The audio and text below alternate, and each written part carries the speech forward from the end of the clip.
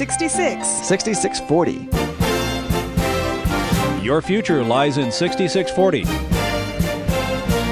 66 books by 40 authors, and yet we now discover it's an integrated message system from outside our time domain.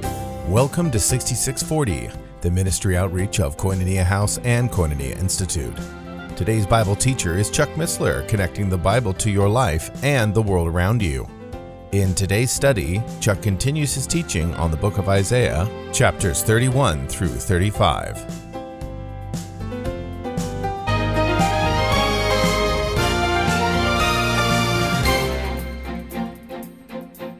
What you don't know, and because you don't want to know, is that behind the scenes, the software is taking care of all kinds of things for you.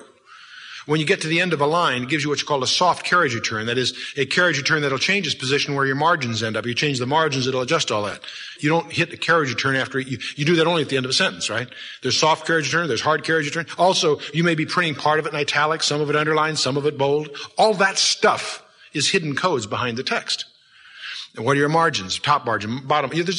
There are thousands of problems the software is solving for you that you don't even want to get involved with unless you want to do something a little different. There are occasions then when you need to push a key typically called revealed codes, and it shows you in some other color or some other way all these little codes that are embedded in your text that you don't see printed in your document, nor do you see it on the screen unless you ask for it. So that you can make changes. You can make something a little different because you're going to set it up for publishing or whatever, right? But it's interesting, every time when you're doing that, when you push revealed codes, you might realize that that's what we need in our lives. You see, we need a key we can push that will show us what's going on behind the scenes. You see, just like in your word processor, you've got the text and you've got all this stuff going on invisibly behind you to make it all work, right? You and I have no visibility of what God is doing around you. There are threats and attacks on you you don't even know about. Why? Because God's dealing with it, right? In fact, the experts tell me that all the physical world is but a manifestation of a spiritual warfare. You get glimpses of this here in 2 Kings 6. We get a glimpse of it in Daniel chapter 10. We get glimpses of it all through the scripture, little hints where we begin to realize the validity of this outlook. You and I have the same thing. In our lives, there's a spiritual warfare going on. There is a prince of the power of Persia, like in Daniel 10 and Greek. There's also a prince of the power of the United States and the Russian Republic and Kazakhstan. And in other words, all these entities that we know as forces are represented in this other domain spiritually. Bible tells weird ideas, but that's what the Bible lays out. And from time to time, it would be neat if we somehow could push a key called revealed codes and realize that the forces that are around you are greater than the forces that are against you. Interesting. I suspect there's times that we're grateful that we don't see what's going on. Just put it into trust. Okay, chapter 32. Behold, a king shall reign in righteousness, and princes shall rule in justice. Now, if you understand the world, you realize that's yet future. That's not historical. It's certainly not present. It's yet future. And what is he talking about? Of course, the kingdom age. As Isaiah has a tendency to do, he inserts here a sense of optimistic relief, in a sense. He's hitting all this heavy stuff, but he gives us as a uplift, a reminder that, hey, the kingdom is coming. The millennium is coming. And it's going to be a righteous king. There is none righteous but Jesus Christ. When it speaks of the righteous king, we're talking about our Lord and Savior, the King of kings, Lord of lords, before whom every knee shall bow.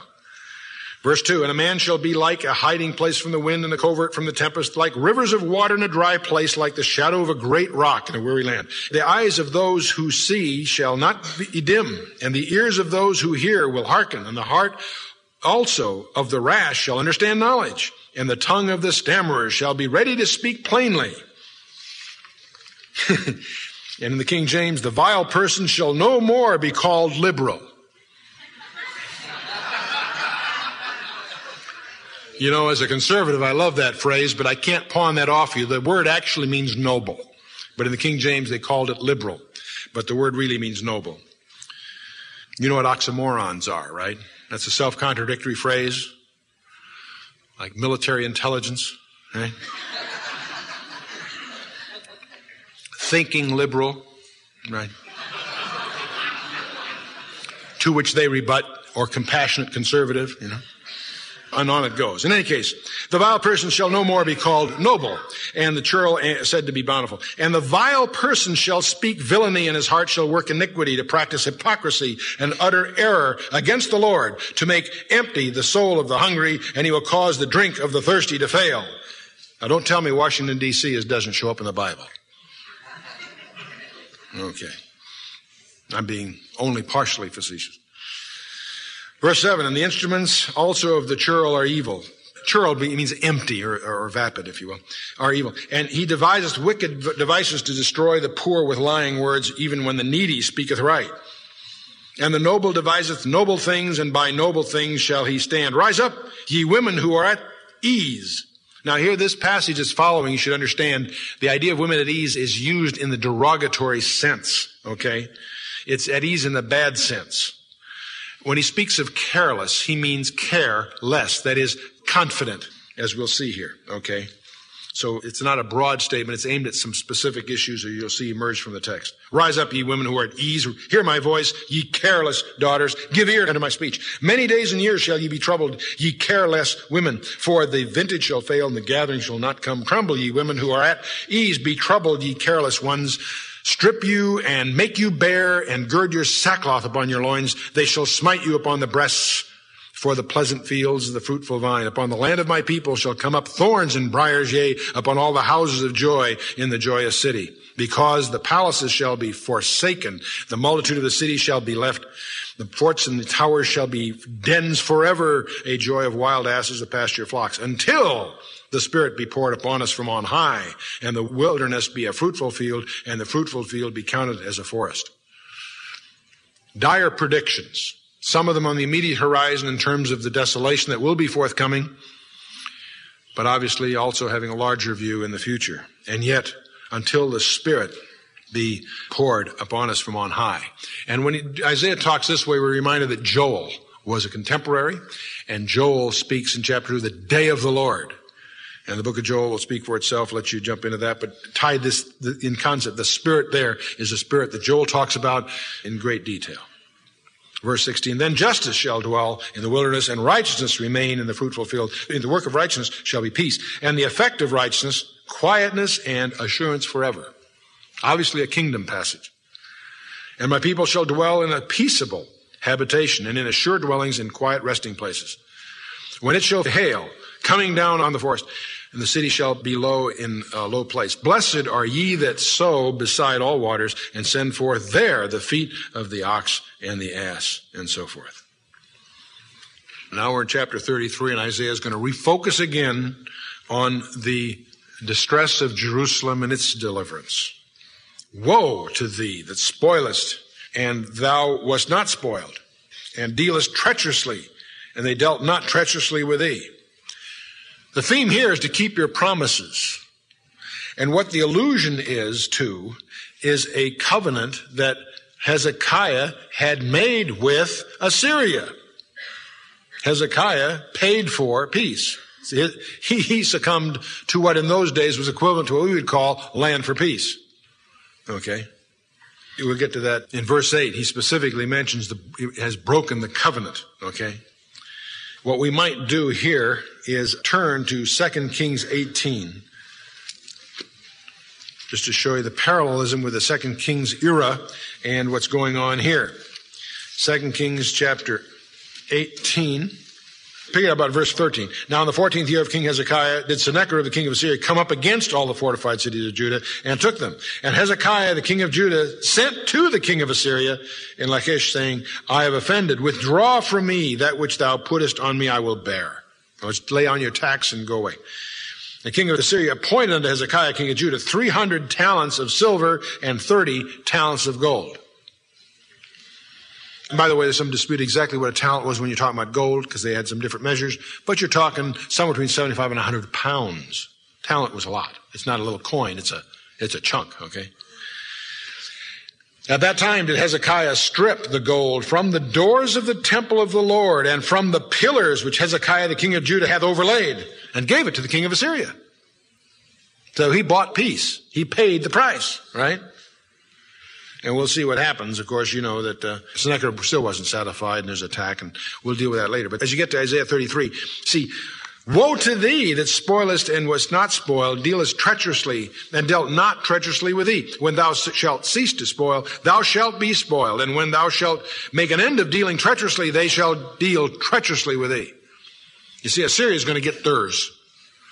A little city to the south is going to rise and unyoke themselves from Assyria and emerge as the Babylonian Empire under Nebuchadnezzar, the son of Nabopolassar's father, who was king of Babylon. Nebuchadnezzar is the general. He creates the Chaldean Empire, and the Assyrians will get theirs later. But that's later. Verse 2, O Lord, be gracious unto us. We have waited for thee. Be thou their arm every morning, our salvation also in the time of trouble.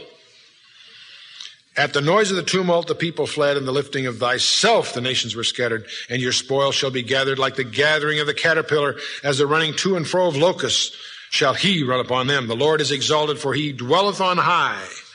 He hath filled Zion with justice and righteousness, and wisdom and knowledge shall be the stability of thy times, and the strength of salvation. The fear of the Lord is his treasure.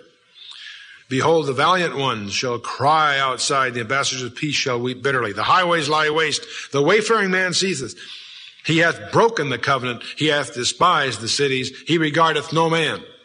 This is speaking, of course, of Sennacherib in the local sense, but if you're a sensitive student of prophecy, you also know often, not always, but often, there's a double reference. There's also a larger view.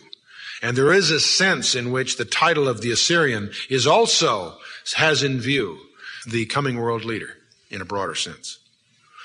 Verse 9, the earth mourneth and languishes, the Lebanon is ashamed and hewn down. Sharon is like a plain, and Bashan and Carmel shake off their fruits.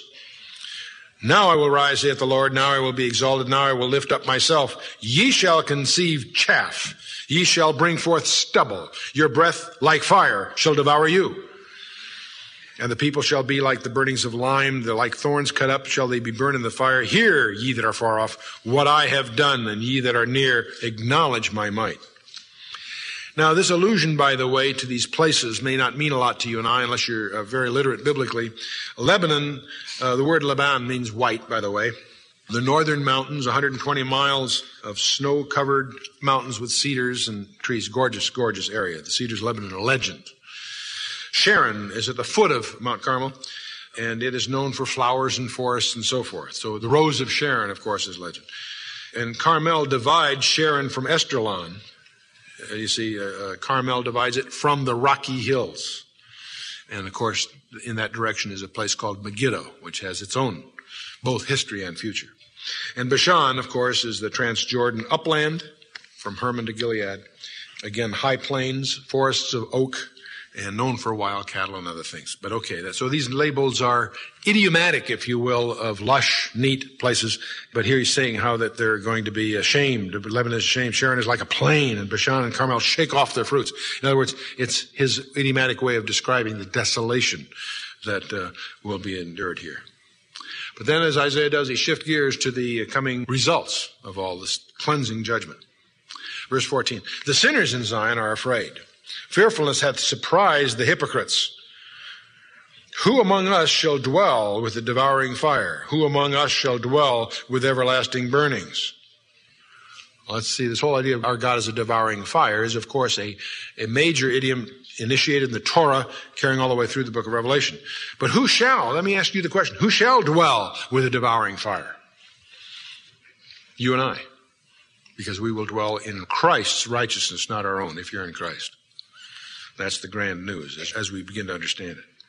Verse 15, he that walketh righteously and speaketh uprightly, he that despises the gain of oppressions, he that restraineth his hands from holding bribes, that stoppeth his ears from the hearing of blood and shutteth his eyes from the seeing evil. You know, a lot of these sins we listen and we understand because we read the Ten Commandments. And we may not be as obedient as we ought to be, but at least we understand them. There's one here that I'll just highlight. You see, it says, and shutteth his eyes from seeing evil. He's talking about someone who doesn't subscribe to cable TV, right? or something. And my tongue's in my cheek, but I think you get my message. Verse 16, he shall dwell on high. His place of defense shall be strongholds of rocks. Bread shall be given him. His waters shall be pure. Thine eyes shall see the king in his beauty. They shall behold the land that is far off. Thine heart shall meditate terror. Where is the scribe? Where is the receiver? Where is he that counteth the towers? Thou shalt not see a fierce people, a people of a deeper speech than thou canst perceive, of a stammering tongue that thou canst not understand. Look upon Zion, the city of our solemnities. Thine eyes shall see Jerusalem, a quiet habitation, a tabernacle that shall not be taken down. Not one of its stakes shall ever be removed, neither shall any of its cords be broken. But there the glorious Lord will be unto us a place of broad rivers and streams, wherein shall go no galley with oars, neither shall gallant ship pass thereby. For the Lord is our judge, the Lord is our lawgiver, and the Lord is our king. He will save us.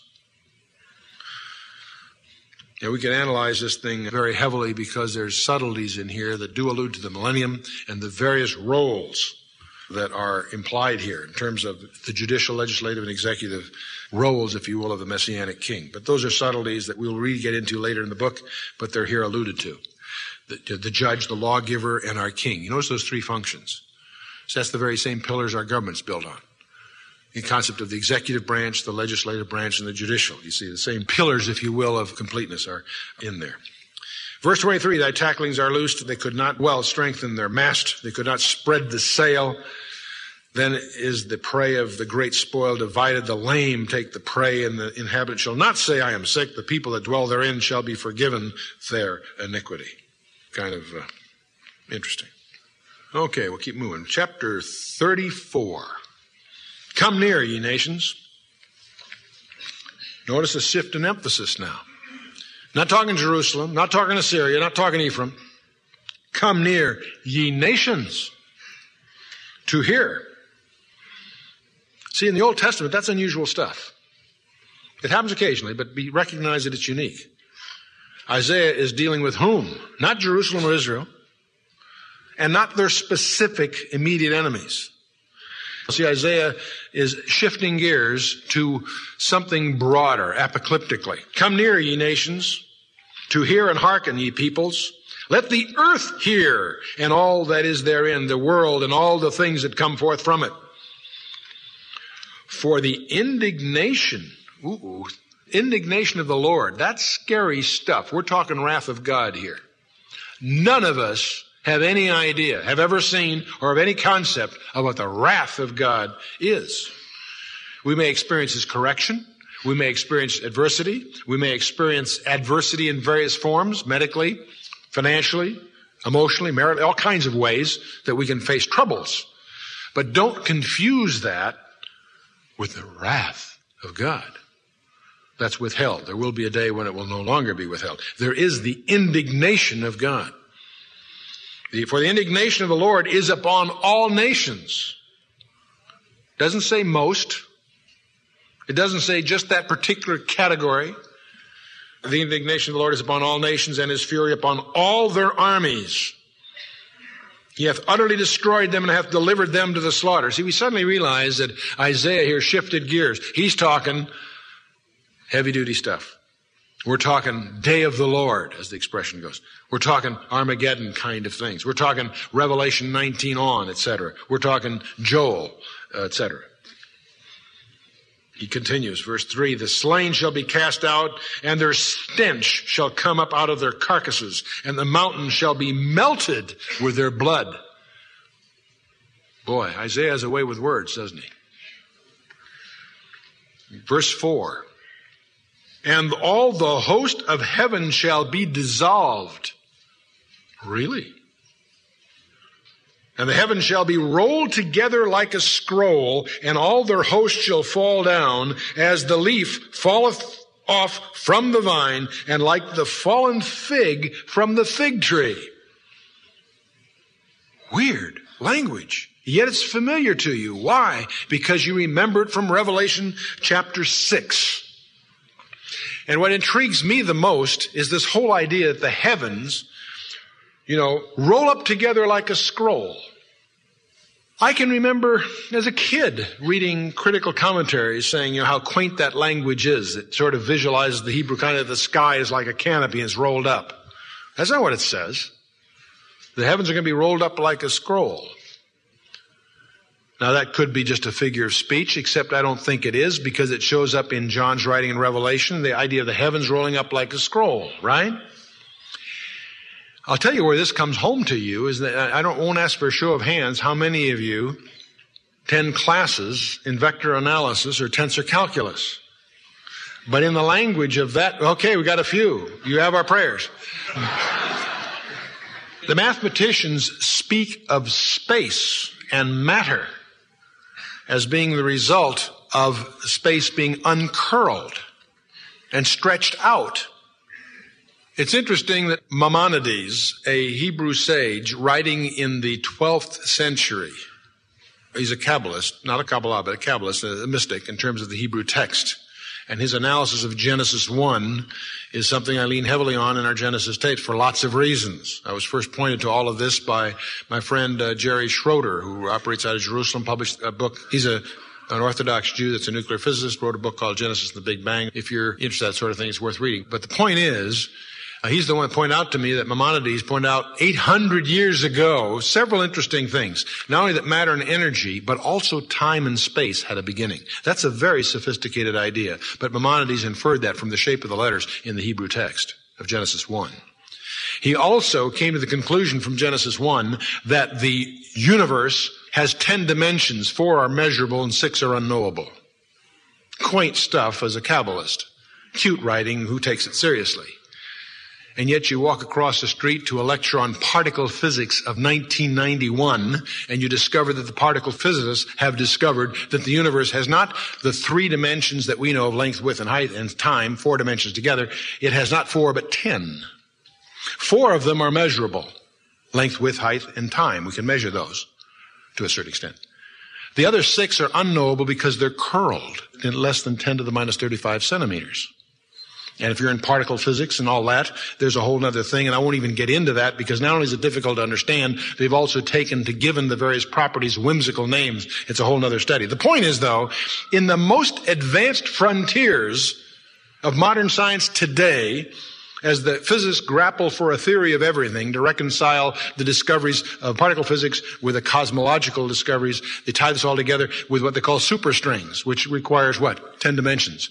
The same conclusion that Maimonides came to 800 years ago from the text of the Torah in the book of Genesis. But I get into all of this because when the Bible speaks that the heavens were stretched, they're using the current terminology of tensor calculus to describe our present understanding of space-time. So that's another thing. I won't bore you with all of that further, other than to make you sensitive that if those of you that have an aptitude and interest to get into this area, you'll discover that we're finally catching up with the diligent students of the Torah who took the Torah seriously. Okay. Kind of fun. But then the heavens are going to be rolled together like a scroll. Ooh, the implications of that. It's another way of saying the same thing that Peter says in his letters, that the elements shall melt with a fervent heat. Yeah, I love that stuff. We go into school and we learn about negative and positive charges, right? We know that like charges repel and unlike charges attract. How many of you learned that in school? Right? And then you go, a few weeks later, you're in class, and you discover, well, the atom consists of a bunch of positive charges surrounded by electrons, and they're balanced, and that makes an atom fine. And then you ask the teacher, well, wait a minute, if we've got all these positive charges in the nucleus of the atom, what holds them together? They don't know. They have very fancy ways of hiding the fact they don't know. And one of these times we'll get into a particle physics discussion, but I don't want to distract us any further than that, other than to say that we know what holds them together. Colossians say that He, the one with whom we have to, is through whom all things are held together. It's literally, all things consist in the King James, held together in the Greek. And it's interesting that there's a time when He ain't going to do it anymore. It's going to be interesting. You can talk about your quarks and your baryons and your particle physics. Hey, interesting stuff. That's another evening. Let's go on. Verse 5. For my sword shall be bathed in heaven. Behold, it shall come down upon Edom and upon the people of my curse to judgment. Now the reference to Edom here is, in my opinion, probably idiomatic. Yes, there's literal Edom, but as you study the Bible, you realize that the Edomites were the traditional enemies of Israel. So while it may be Edom literally, of course, it may be actually what's called a synecdoche, a metonym, a specific for the general. You often say, so-and-so prepares a fine table. Use that expression, right? Doesn't mean just a table. It means a fine home, fine appointment. You follow me? We sometimes will use rhetorically a specific, meaning it connotatively, not denotatively. And that's what might be going on here. The Edomites, if you recall, when Moses wanted to cross the land of Edom in the wilderness wanderings, they were denied passage in Numbers 20. And David later subdues the Edomites in 2 Samuel 9. And of course, there's a revolt by the Edomites under Jeroboam when there's the civil war and all of that. And they smote Judah. They actually aligned themselves with Judah's enemies under Ahaz, when Ahaz was the king. And on it goes. Edom was the twin of Jacob, if you will. It's kind of interesting that in one womb we had an Arab and a Jew. That's kind of fun. Think about that a while. You've been listening to 6640, the ministry outreach of Koinonia House and Koinonia Institute. Today's Bible teacher was Chuck Missler, teaching through the book of Isaiah.